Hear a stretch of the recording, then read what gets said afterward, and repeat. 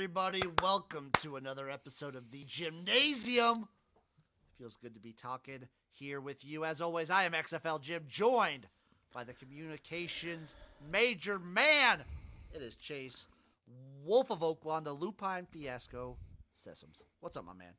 What's up, buddy? How's it going? How's life? How you living? Going good. What'd you think of the mega day of XFL? The mega Sunday. It started off real hot. And then it got progressively slower and a little more boring towards the end. To be fair, there were moments in all three games. Like, the first two games were close throughout. Yeah, true. No, that's completely, yeah. I held out hope for the Brahmas. It's not okay. It's not that they were necessarily boring. It's just that opener on Sunday was a just banger matchup. Going from the Saturday game to the Sunday game was just banger. Right, exactly. No, that yes, totally that. And then it's not their fault. It was just lackluster in comparison to the two games that happened before it. I mean, the game immediately before it had gotten so rowdy that they shut it down with 10 seconds left. They didn't even finish the game. That's awesome. That's amazing. Let's just start breaking down these games. Game number one, the lone Saturday game, we had the Seattle Sea Dragons taking on the Vegas Vipers. Seattle winning this one 30-26. Free Josh Gordon! Josh Gordon unlocked. Ben DiNucci going off. We did it all for DiNucci. What? DiNucci. Yeah, man. Like, I still don't think we've been talking about. I still don't think that this is the game that Josh Gordon has completely just gone on these D-backs yet. Like, I still think he has like way huger games in store for him. No, there'll be a game where like they key in on like Ja'Cour Pearson. Yeah, and he'll have like 300 yards. Yeah, he'll have like a 250-yard game, 4 touchdowns, some random like get it on the jet sweep action. We still haven't seen him like get the ball on the field in space and just like break tackles and be bigger and faster than everyone yet. Like except for the game winning catch where he just like took that ball away from the DB, mossed him so hard he was mossed. It was disgusting, but not to take anything away from the Vipers because the Vipers looked well improved with round 2 of Hundley. Yeah, the Vipers look really good with Brett Hundley. They're able to, be a little bit more balanced, it looks like, on offense. With they seem to have a little bit more of a rushing threat with Hundley than they have with Luis Perez. Go figure. Yeah, makes sense. I mean, I think their defense is okay. It just hasn't had things gone their way, and literally ran into just like a superior human being at the end of that last game. I will say their defense is okay overall. They do not have a good rush D. It's not great. Yeah, it's not great. But very few teams actually have a rush game in this league, though. So it's fair. There's like two teams. 2 real teams that have it. 2.5. Yeah. I would say Vegas looked well improved. Jeff Badette also going off. 4 receptions, 93 yards, and a touchdown. He's coming alive. Spring League veteran Jeff Badette. This was an awesome game. The Spring League vet Badette. I like it. We got a nickname there, Spring League vet Badette. So I saw people on Twitter saying this was the best Spring League performance by a quarterback since Case Cookus. For who? For DiNucci? Really? Some people were saying that. It was pretty impressive, just the amount of yards he was able to rack up in another just like crazy windy game at Cashman. Yeah, it was super. Do you think the announcers talked a little too much about the wind? No, because I think they were on that scaffolding, swaying in the breeze and scared for their fucking lives. They might have been. Yeah, they might have been pretty fucking scared. I probably would have mentioned it a few times at that juncture, at that Lemony Snicket series of misfortunate events. So when they like zoomed out and showed both like the coordinators and whatnot up there too, it's a very hilarious looking setup. Yeah, man. Yeah, especially we could see like loose fabrics flapping in the breeze behind the OC while he's trying to make the calls on the field and everything. But I mean, yeah, I think You know, it's funny because I think the Sea Dragons will be fine, though they haven't necessarily given me anything except for that last game against Vegas, who hasn't won now. 0-3 for Vegas. They're probably, I'm going to say they're out of the playoff hunt. I'm going to say they're the most impressive 0-3 looking, most impressive looking 0-3 football team I've ever seen. I thought you were going to say they're the most impressive 0-3 football team in the XFL. I was like, well, their competition's not that steep. Yeah, just ever. Thinking of 0-3 teams in the history of football, they're the best ever. Vegas gets their first win week 5. Okay, who's that? Who's the opponent? It's the Guardians. Oh yeah, that's everybody's like free square on the bingo card. Really, the Guardians get their first win. They will win a game. I want to say week 8 they get Arlington at home, but I'm going to say it's going to be a crazy one. Right. Because what did we say? We did the same thing with the USFL. Orlando gets their first win week 10 in St. Louis. Oh wow, that would Last be good. One. They get one win, and it's the St. Louis Battlehawks. It knocks St. Louis out of the playoffs. Oof. The XFL would hate the Guardians. They Yeah. I'm of the assumption if you subscribe to the conspiracy theories of XFL rigged, the two teams they want in the championship game have to be Houston and St. Louis. It has to be either Houston, St. Louis, or St. Louis, San Antonio. The biggest markets. Right. You're going to get like the biggest crowd. Right. That's fair. You want San Antonio because it's in San Antonio. True. Yeah, that's definitely true. They'll pack that place out no matter who's there. It's true. I'm going to be there. Yeah, you will. God damn. This was a great game. This was kind of a start of things to come. It developed more on Saturday morning. But this game was chippy too. Yeah, I mean, if you're the Vipers, you're probably tired of being pushed around, you know? And, same thing. It's just like 2 0-2 teams taking out their aggression on each other. I do love the Vipers coach on comms when they're down, though. Because I feel so bad. Did you see him after the game? He looked like he was crying. I didn't see that. He just had his hand, he had his face in his hands like this. It was like, yeah. He's so tired of losing. Speaking of the Vipers comms, they have to have the single game record for fucks by a quarterback in the on the mic chatter. That was like every other word Brett Hundley was saying. Yeah, it was awesome. It was every time he did it, I giggled like a little like a fourth grader who the F word was kind of new to and kind of funny, you know. The guy whose job it is to have the mute button at ESPN is getting a workout because there were so many games this weekend where announcers would be talking, you'd be able to hear the players and just mute. They would just mute, and they never get it right on time. They always are like 5 seconds behind. So you just hear fuck, or you hear fuck, and then nothing, and it's just pure silence. I think this sets up the Dragons pretty well. I think they could roll this. They get a nice little home game after this one. Let's see if the Seattle crowd shows up on a Saturday night. That environment really plays to their advantage, I think. So their first home opener was on a Thursday, and I think this Saturday game you might be able to see the Sea Dragons show out. The Sea Dragons fans, they were pretty well represented in Vegas. I think they can be well represented in Seattle. They damn well better be. Because I like this team. I still love. Damn it, I stand by it. They're winning me over because every single time they will elect to go for 3. I saw Ben DiNucci walk up to June Jones and be like, can we go for 2? I want to go for 2. And June's was like, no, we're going for 3. Love that energy. Go for 3 every time. It's free points. It's just free points. Go for 3 every single time. Even if you lose, I will still respect you. And isn't that what we're playing for, is my respect? That's what we're all playing for here. This is the XFL. I'm XFL Jim. You're playing for my respect. He's back, folks. Fucking internet. Let's go. The excitement was too much. Sunday morning, St. Louis Battlehawks, DC Defenders. DC wins this one 34-28. It was a banger. Magic could not withstand the Beer Snake, the Lemons, and the DC home field advantage. DC Defenders, since 2020, still undefeated at home. I mean, they played a hell of a game.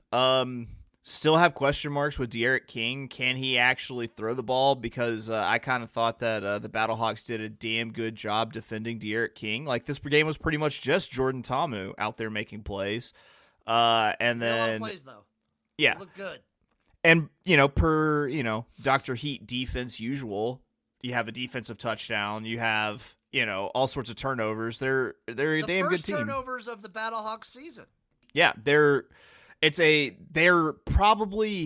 toss-up between them and the Roughnecks for best coached defense. Surprise, surprise for who's coaching those defenses. Exactly. Yeah, between Wade Phillips and Greg Williams, Yeah, it's huge. Jordan Ta'amu, this is the best he's looked all season.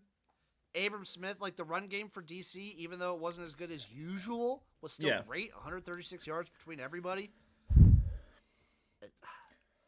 I don't know. There were some things that started developing that made me think that the Battlehawks are gonna not have to rely on the horseshoe up their ass for the entire year. Like Hakeem Butler, he went off and looks like he could be a handful for basically any defensive back in the league. Like I think I sent you a message. Yeah, he's like XFL Megatron, 100% like XFL Megatron. And they were talking about it during the broadcast. This, like, Battlehawks receiver room in general, they got some big boys, just in general. They do. And also the way the run game got involved. The way they're the half team earlier whenever I said there were 2.5 teams that I could count on to have, like, a really good, rush offense. So they're starting to come along, and it's making things a little bit easier for A.J. McCarron. It's just... he didn't make the plays when he needed to, and they ran out of time. Also, their return game is pretty freaking strong. Darius Shepard's awesome. Yeah, I can't wait to see a kick get housed. Like, it's been so close to happening a couple times. It was maybe my favorite moment of 2020 when they did it. The first time it happened, it was the Battlehawks Guardians game. Yeah. I think it was the St. Louis home opener of 2020, and they did a reverse. Yeah, so, which is awesome. It's awesome. It was awesome. Yeah. No, I think just what proves to be the difference in all of these DC games is the adjustments that Greg Williams makes throughout the second quarter, the second half, because it just shuts down. The teams. Second half adjustments for DC are insane. And Absolutely. If you can't defend the run, DC will just obliterate you. Yeah, you will not touch the ball for most of the game, and they'll run it up on you, man. Because you're going to be in that position where you have to press, and they've got the pass rush, and they've got the ball hawking secondary to take it away. Like, DC with a lead is maybe the most dangerous team? Maybe? It's almost like the Navy thing of that they're going to just like bread and butter run the ball and that they're going to just chew up clock doing it. Exactly. I'm trying to see they have on the website like and like Navy many times this season they inexplicably went over in this game. This is a crazy game. Absolutely insane. Followed up Orlando Guardians at the Arlington Renegades. Renegades win this one 10-9. Quentin Dormady. Given the things like this, give the Irish a bad name, Jim. He's gone, Chase. So he's officially gone because I saw they reinstated him. The XFL did it. He's off the team. Okay, so he's back in the XFL, but he's off the Guardians. I think so. So he's not on the Guardians. The Guardians did say they're going to bring in another quarterback that they're being cheeky with it. They said they're bringing in a quarterback that everyone should be familiar with. Yeah. So I don't know what that means. Aaron Rodgers. Tim Tebow. Oh my God. Please. Let's turn this into a full-fledged fucking circus. Please. Johnny do you have Manziel. it? Do you? Johnny Manziel played in the Fan Control Football League. DeAndre Francois played in the Fan Control Football League. Yeah.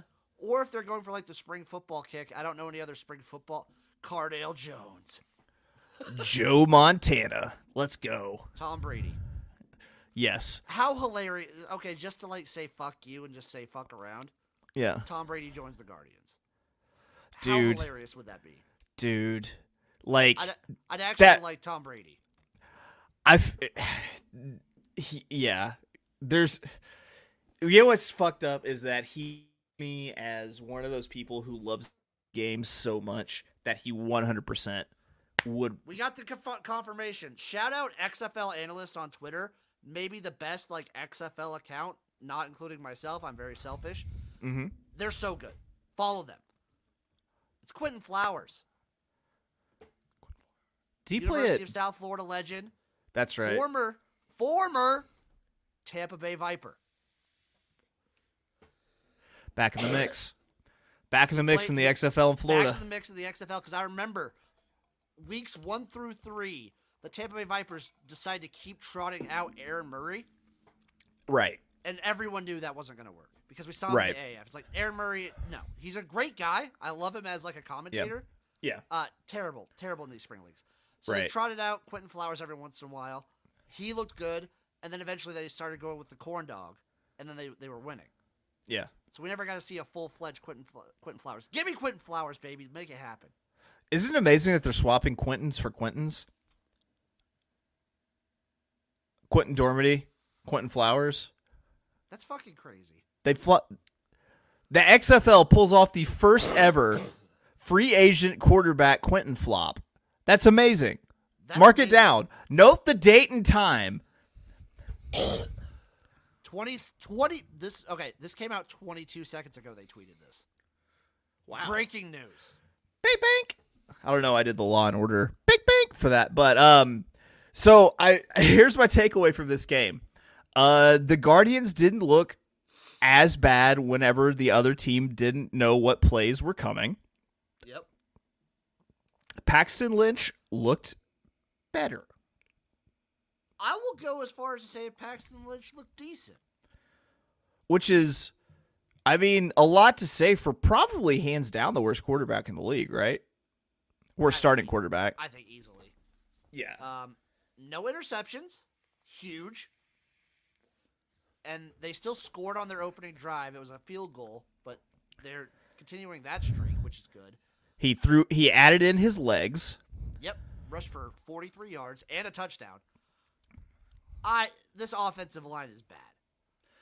It is, but they seem to have found a little something because, I mean, they were playing against one of the tougher defenses in the league with the Renegades, and they managed to not have Paxton Lynch on the ground every single play like they did whenever they had their opener. If the Guardians figure out the red zone, they're a good team. Agree. And the crazy thing is, even at 0-3, the South is so wide open aside from Houston that they're still kind of in it more than the Vipers are. I don't think the South is as wide open. I think there are two teams that are definitely going to be. It's San Antonio and Houston are the two teams. Yeah, I mean, but it's record-wise, Arlington's in the mix. Arlington's just as good as or they're better than San Antonio at this point at 2-1 versus 1-2. Exactly. So they're still technically in it. They'd have to have a crazy second half of the season. I mean, they could end up being the team that is the Stallions that we think is going to lose every single week, and they somehow just find ways. They could be. I'm going to stick with my theory that Paxton Lynch is the anti-Jimmy G, where he just finds ways to lose. So, the Guardians will be the anti-Stallions, where we think that they should win. They look great in every game, but they just come away with an L every time. Yeah. I mean, great teams cover, and that spread was 8.5 points. Bonkers spread. Bonkers. Any spread that large. That total was at 40 points when I bet it? Yeah. Oh, yeah. I think we said on the Picks Porch, that's a multi-unit bet on the under. That's a slam under. Slam. I did also see some people on Twitter complaining that the broadcast talks about betting too much. I was like, no. I think they're just not used to people talking about betting.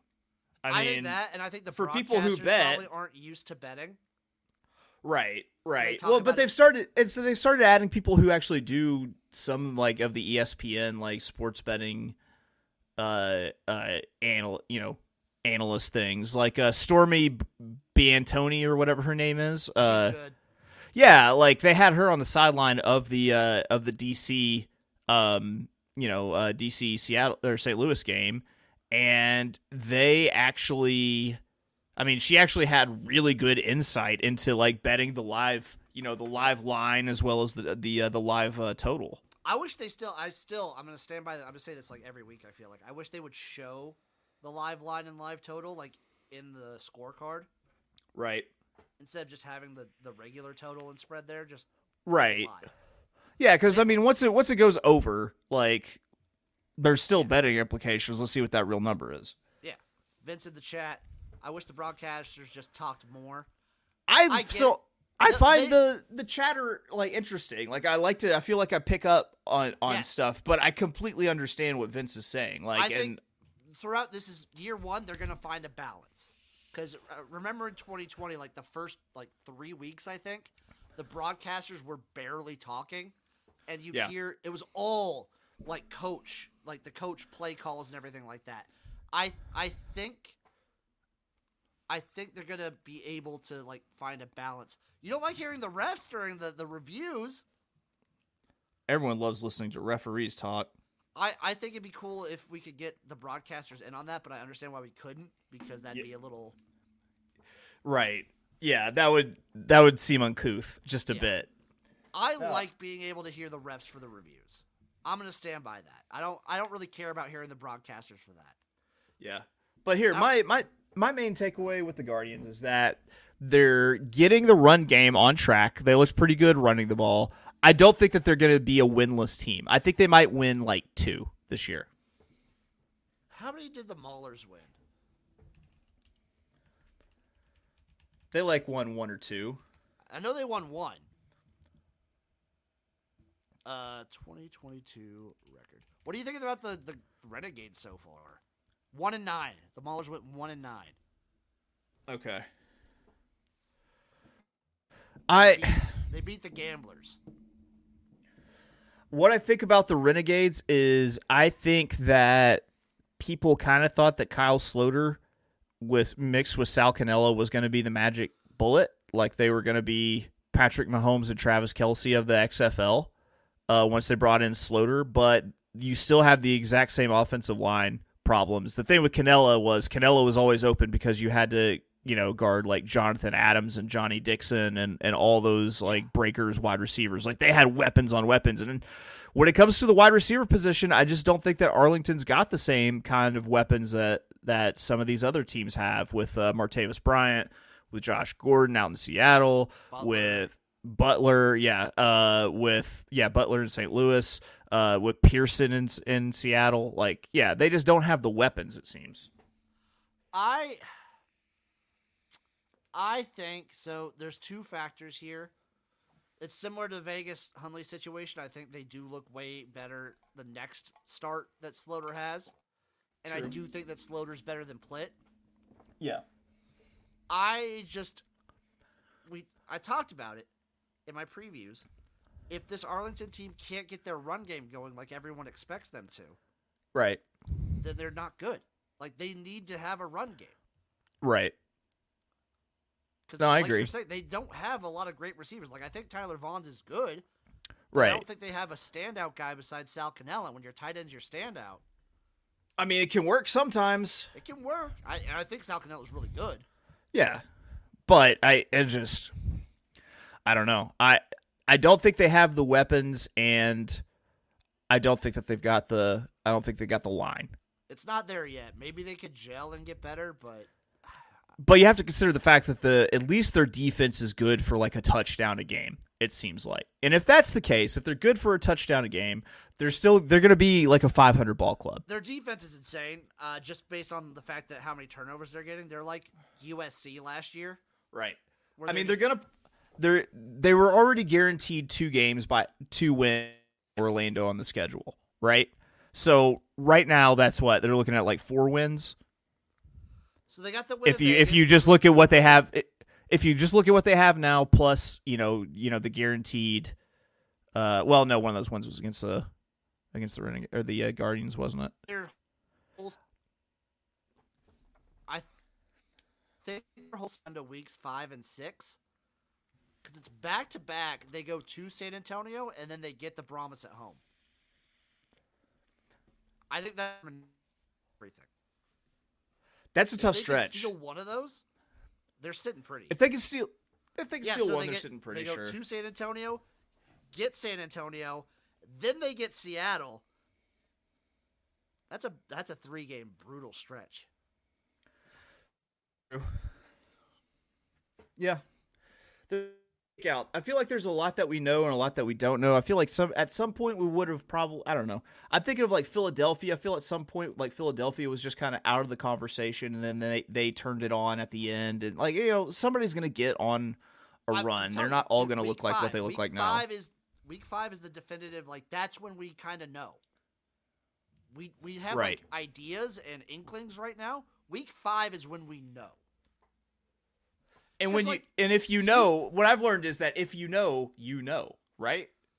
Because like, say if Braden Silvers just starts being awful for Houston, and they drop two in a row. Should we move on? Just move on to the next game. San Antonio 13, Houston 22. Yeah. Silvers first half, best half I've ever seen him play. Yeah. So he still got out of an interception, I believe. And I think he's due at some point this season. He's going to have just a massive blow up game where he throws like 4 or 5 picks, I think. And they go to Cole McDonald. Yeah. I think, but he's so loose with the, you know, he's so risky with the football. I feel like he looks like he could get picked off already about 4 or 5 times a game. There's going to be a game where everyone gets every single one that he tosses. God, Houston almost doubled San Antonio's yardage.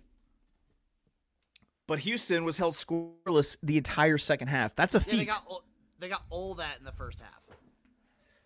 Basically, the difference in that game was John Trey Franklin. Or Kirkland. Is it Kirkland? It's Kirkland. John Trey Kirkland. Yeah. Brand, baby. Yeah. John Trey Kirkland basically just went bananas in the first half of that game. And because he went bananas that was the difference of the game, was they couldn't stop him. And that just kind of shut it down. Also, Jack Cohn, which is funny because it looks like corn with a backwards R on the back of his jersey.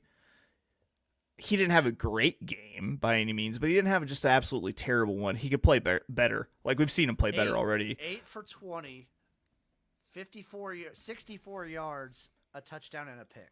Okay, so he had an absolutely awful game.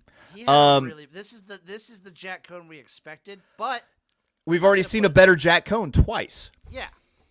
I'm going to chalk that up more to this is Jack Cohn against the best defense in the league.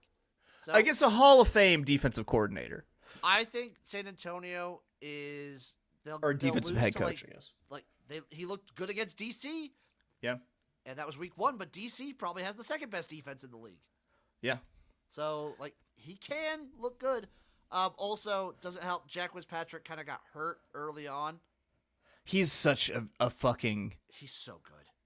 He's so big. You can tell he's so out of shape, too, but he is so fucking huge. He runs so mad, too.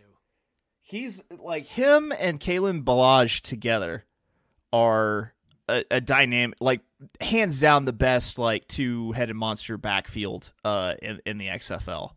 Which, shout out, because Jack Fitzpatrick was also part of the best two-headed monster in the run game in the XFL in 2020 with him and Davion Smith for the Vipers. He's just he kills it in the XFL.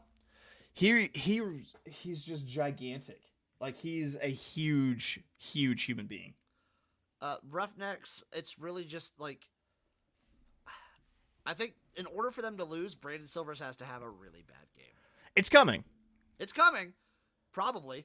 But even if he just has a kind of bad game, I think this defense is good enough to keep them in almost any game. So here are my bold predictions for the season. One is that the Guardians will win 2 games. Just somewhere they'll get 2 games. But they'll get 2 games. The other one is that the Roughnecks will lose at least 2 games. At least so. Do you think there is any team that goes undefeated? I don't. I don't think so either. I think it's too hard to do. I think at any level of professional football, it's too hard to go undefeated. Stallions almost did it in the USFL last year. I don't think any team does it this year. I think DC, like week 5, DC has to now return the favor, and they go to St. Louis in week 5. A rock of St. Louis. They're talking 30,000 people at their home opener. Yeah, next week. So let's just go. Let's look to the future a little bit. Week 4, we have some lines out right now. Houston Roughnecks at Orlando Guardians.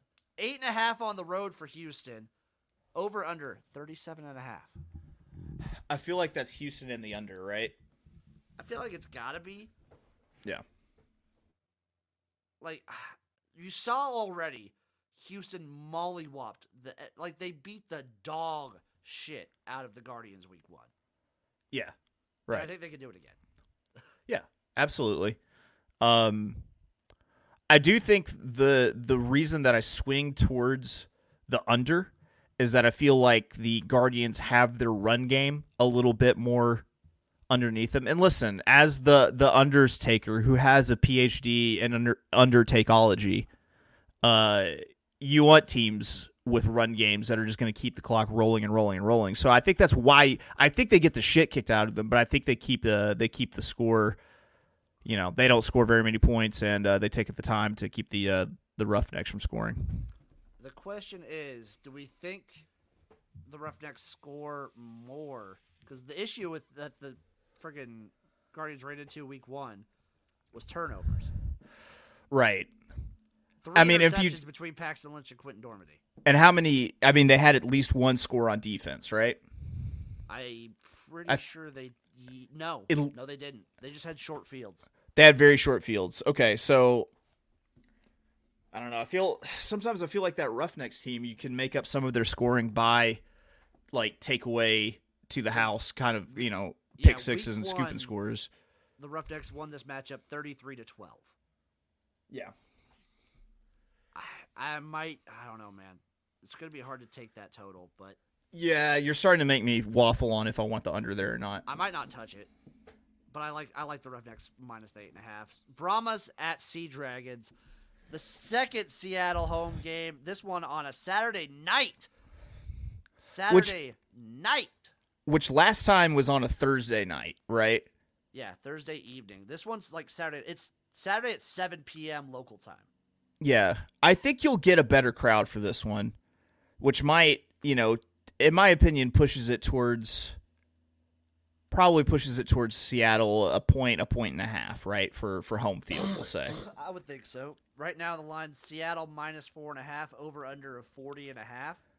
So they really think. So I guess what they're telling us is they really think this is a 3-point game, but they're going to give them the 1.5 for the home field advantage. Seattle? It feels like every one of their games has been by like 2 points so far this year. So far, 3 for 3 opening. Obviously, the opener they lose to DC, 18-22. So that's a 4-point game. Week 2 they played St. Louis. They lost 20-18. Last second comeback by St. Louis, 2-point game. Week 3 they won 30-26, 4-point game. Yeah. So it really depends. So basically, what it comes down to is that's a really fucking good number that they gave us there with 4.5. That's a really good number.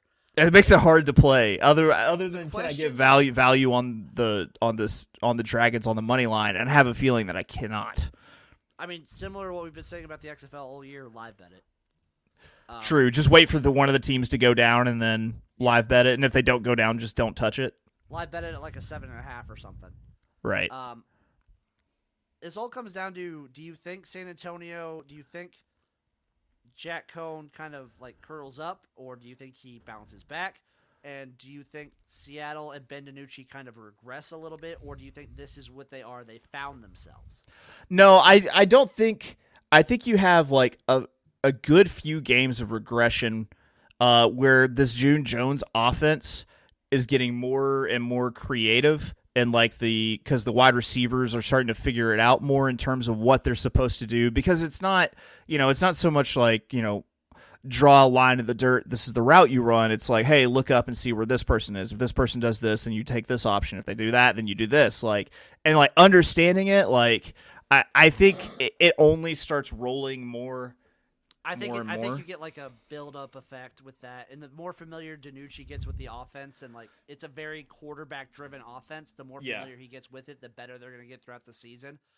I think the Sea Dragons are a team you can see heat up throughout the season and get like I kind of like the over 40.5 even at that number because I think Jack Cohn bounces back, and I think the Sea Dragons their defense is fine, but I think the Brahmas could run all over them too.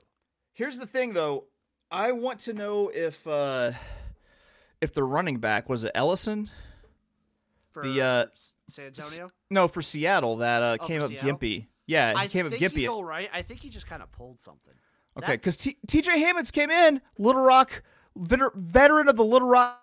He came in and he played on the stream. Yeah, he came in and he played pretty well, but they have a really good running back that if he's nicked up, then I might actually just go ahead and sprinkle Brahmas on the money line, man. If he doesn't play, then I'll be watching that intently to see if he doesn't play. If he doesn't play, then I'm going Brahmas on the money line. If not, then I think I take the shot to say, because I got to think at -4.5, it's not juiced up. It's either -110, -105. Yeah. Then I take -110. Okay, I'll take a meat and potatoes -110 versus plus 165 on the money line for the Brahmas. Yeah, I probably take that sprinkle, especially if I hear that running back is out. I just wanted as an aside. I don't know what they're going to do with the Vipers next year. You got to get them out of Cashman's at the very least. Field's not good. There've got to be just better options in the Vegas area, right? The thing is that had to be dirt cheap for them to play there. It had to be dirt cheap, and as we all suspect, it was pretty last minute. They didn't announce it till like 2 weeks before the league started. So, I mean, give them another, 1-2 more seasons to get, like, the league established and the cash flow going, and then they maybe move up to a better, I don't think they ever play an Allegiant, but I think they play, well, I mean, they're affiliated with the NFL. Why not? You worry about all the open space that you see on television. The only negative thing I would say is, like, Cashman Field's the only thing about the XFL so far that seems like Bush League. That's the only thing. It's legit Bush League. Like, it's not great. It reminds me of the fields that I used to play Ultimate Frisbee tournaments on. No shit. Arlington Renegades, St. Louis Battlehawks, the St. Louis opener. St. Louis opens as -4, over under 36.5. I have no confidence, so I think I hammer the 4. Especially with no hook. Yeah, I'd probably take the 4. St. Louis home opener, I'm going to take the over. Where do you think that line closes at? 5.5. You think it goes 5.5 all the way? Because you have to think that they're going to be taking just a ton of money until. I think so. Yeah. 5.5 probably. Because the XFL lines, if you've noticed, some of these lines have moved crazy throughout the week. If it's 5.5, do you go ahead and you move it back to? Do you go ahead and take the Renegades? At 4, to me it's a no-brainer the Battlehawks, but I think at 5.5, I think you have to entertain the thought of taking the Renegades there. I think this might be another live bet situation where if St. Louis goes up early, you might see like a 7 or a touchdown, something like that. Yeah. And then I'll take the Renegades off of that. If they go up by a score and a conversion, then you'll get like 11.5 or something like that. Yeah. Also, speaking of conversions, just shout out the Sea Dragons for always going for 3. Because that regression will happen too, where they're going to start hitting those like 3-point. I mean, it's hitting it still right about the exact same rate as the 1 point right now. Imagine like if they hit 3 in a game. Yeah, I still blow a team out one of these weeks. I 100% would be the guy who every time he scores, he goes for 3. Every time instead of kicking off, he goes for the 4th and 15. Well, so you can only do that if you're behind. You can only. Oh, I didn't know that. Yeah, it's a comeback mechanic. You can only do it if you're behind.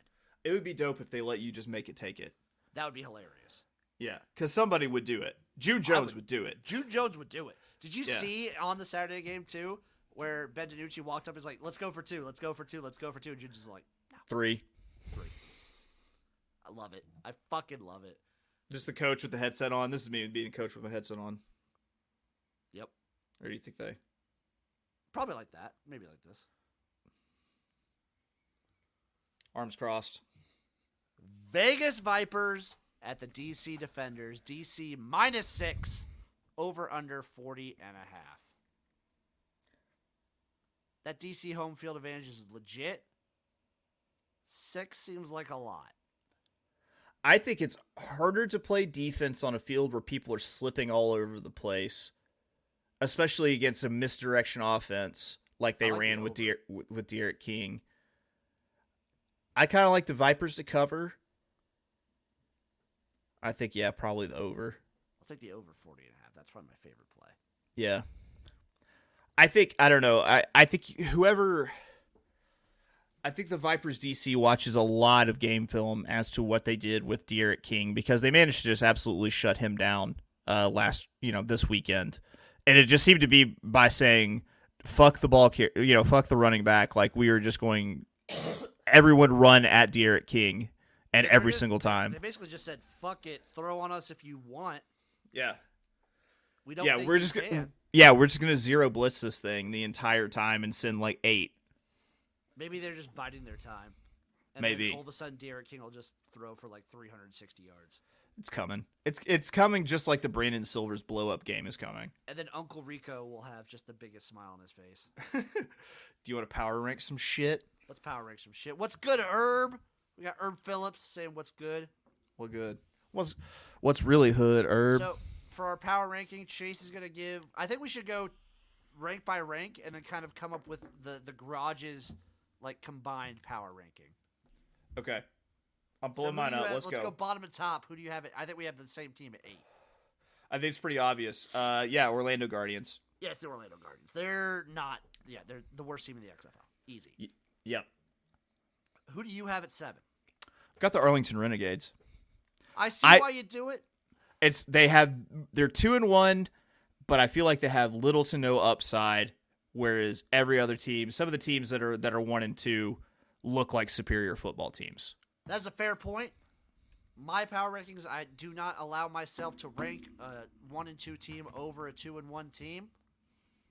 So my number 7 are the Vegas Vipers. Okay. Not only that, they're 0 and 2. 0 and 3. 0 and 3. All right. Well, my number 6 is the Vegas Vipers. Mine are the San Antonio Brahmas.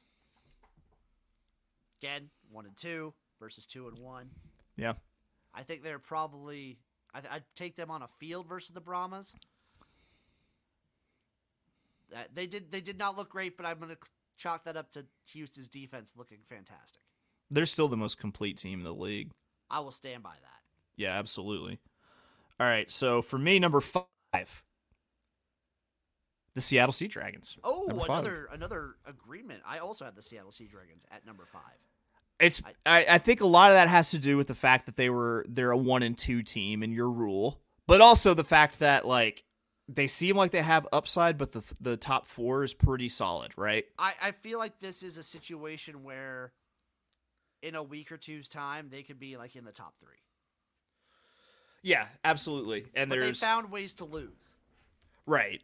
There are teams like, I don't know, I could see the Seahawks just having like just a crazy good season. Or sorry, the Battlehawks having a crazy good season. I could also see them just like exploding into flames at some point. Like the way they've relied on the way they've won games, yeah. It could, we saw it here. They couldn't bring it back. What are we on? Number 4? Number 4. All right. My number 4 is the most complete team in the league, albeit a 1 and 2 team. I think they're going to be one of the 2 teams out of the South. Like you said, if you believe in the scripted XFL, then they're definitely going to be the team out of the South. The San Antonio Brahmas. This is where my rules come in. This is where I have the Arlington Renegades. 2 and 1. They're my lowest 2 and 1 team, but I have them here. Okay. I feel like it's... I mean, if you go by standings, if you're, if you go by basic bitch metrics like that, are going to be lined up exactly the same. Maybe we'll see. I'm number 3. My number 3 is St. Louis. Same. Okay. We might be different 1 and 2. Oh, we might. Who's your number 2? Houston. Oh no, we are different. I have DC at number 2. And then I'm DC at 1. Yep, Houston at 1. I just think. Yes, we all know the Brandon Silvers meltdown is coming. Yeah. Until it does, this is the best team in my opinion. I'm leaning towards. I feel like the team that's got the more reliable running attack Which is fair. That's fair. is the more reliable team. I mean, if you look at how the Stallions did it last year, it's like it seems like the way to win. The one team that can just run the ball is the team that wins these spring leagues. Almost, it's hard to it just you're dealing with guys who are just a notch below like NFL. That like it's hard to keep. It's hard to face adjustments, and it's hard to keep like intricate passing games going, especially when like why the Roughnecks were so good in 2020. Because yes, they had PJ Walker and Cam Phillips throwing all over the field, but also they had James Butler to fall back on. And just so everyone knows, James Butler maybe this last year was top 2, top 3 running back in the CFL. Yeah. So like it helps. Let's see. Okay, so let's garageify this power ranking. I think obviously we're gonna have Guardians at 8. Guardians at 8, definitely. I am willing to move the Renegades down. I can't put them below the Vipers because they beat the Vipers straight up. I'd be willing to move the Vipers to 7 and Arlington to 6 and keep Arlington at 6. I can agree to that. Okay. So right now we're at Orlando, Vegas, Arlington. 5 we agreed it's the Sea Dragons. 5 we agreed is the Sea Dragons. Then I've got San Antonio. Basically, I'll just swap San Antonio and Arlington. That's fair. St. Louis we had at 3. Agreed. Now the big question of DC versus Houston. It's tough. It's tough because they're very similar on defense. They're extremely similar on defense. They are miles apart on offense. I'm willing to take DC up front because I trust Jordan Ta'amu more than I trust Brandon Silvers. But I think there's an extra component to it of you do have 2 dynamic quarterbacks who can score, whereas you have one that is an absolute ticking time bomb on the other. I do love the OC for Houston. And I like a lot of the weapons they have. I love Dr. Heat. Oh, Dr. Heat's amazing. I'll give you DC this week. Okay, that's fair. We'll learn a lot. We will learn a lot next week. We will learn a lot as the DC Defenders take on the Vegas Vipers in a rematch. I think we get 2 rematches or 3 rematches. Did we get all 4 rematches? No, Battlehawks haven't played Arlington yet. And the Brahmas haven't played Seattle yet. So 2 rematches sandwiched with 2 new games. Yeehaw. We're almost halfway done, dude. Yeah, we're closer to halfway than we are to the start. Actually, not yet. We will be next week, week 4. Yes, after week 4. This weekend, we will be. Yes. So this week, we'll be. And then, I think, what is it? Once we get to week 9, is it? I think it's either week 9 or week 10. We get overlap with the USFL. I think it's week 10. That's pretty dope. That's really awesome. It's going to be, dude, it'll be like college football levels of football watching. Yes. You're going to have I'm going to have a shitload of screens. We might have to download the CAC. I still have my subscription to the CAC. Yeah, I got to subscribe to the CAC. I don't know why I'm still subscribed. I should have just unsubscribed after the USFL season, but I mean, there's nothing wrong with sometimes just finding a CAC is, aesthetically pleasing. Every once in a while they got Premier League games on there, and I like watching some soccer every once in a Yeah, while. you like Man City. I do. Yeah. Did you do anything else this weekend, Chase? No, I literally just watched XFL football, and it was glorious. I went to a very fancy golf club and ate some good food. That'll work. It was fun. It was a good time. Yeah. My little brother works there, so he hooked me up. There we go. Did you play any golf? No, I suck at golf. Yeah, okay. Also, I think to play just a random game, it's like hundreds of dollars to play around. Greens fees. It's it's the second nicest golf course in Lincoln, Nebraska, so it's fucking. So Warren Buffett plays there. Scott Frost played there, so it's tainted Wait. now. He would also hit on women there all the time. Apparently, Of course. Yeah, he does. I think that'll do it for the gymnasium. That'll do it. folks. Chase, What do you got going on in life? I mean, you can check out my horse racing podcast, the Notorious OTB, brought to you by the Sports Link down Gambling below. Link is in the description. Brought to you by the Sports Gambling Podcast Network. I'm always on Twitter, being abrasive, @of Oaklawn. I got my Instagram, which is just pics of my dog, mostly. Very cute. @Wolf of Oaklawn. And I'm around. I'm in these streets. So am I. Yeah. You guys know where That's to it. find me. We know where to find you. Thank you all for watching. Thank you for listening. We appreciate you guys, and we look forward to seeing you again for next week's episode of The Jimnasium. Bye-bye.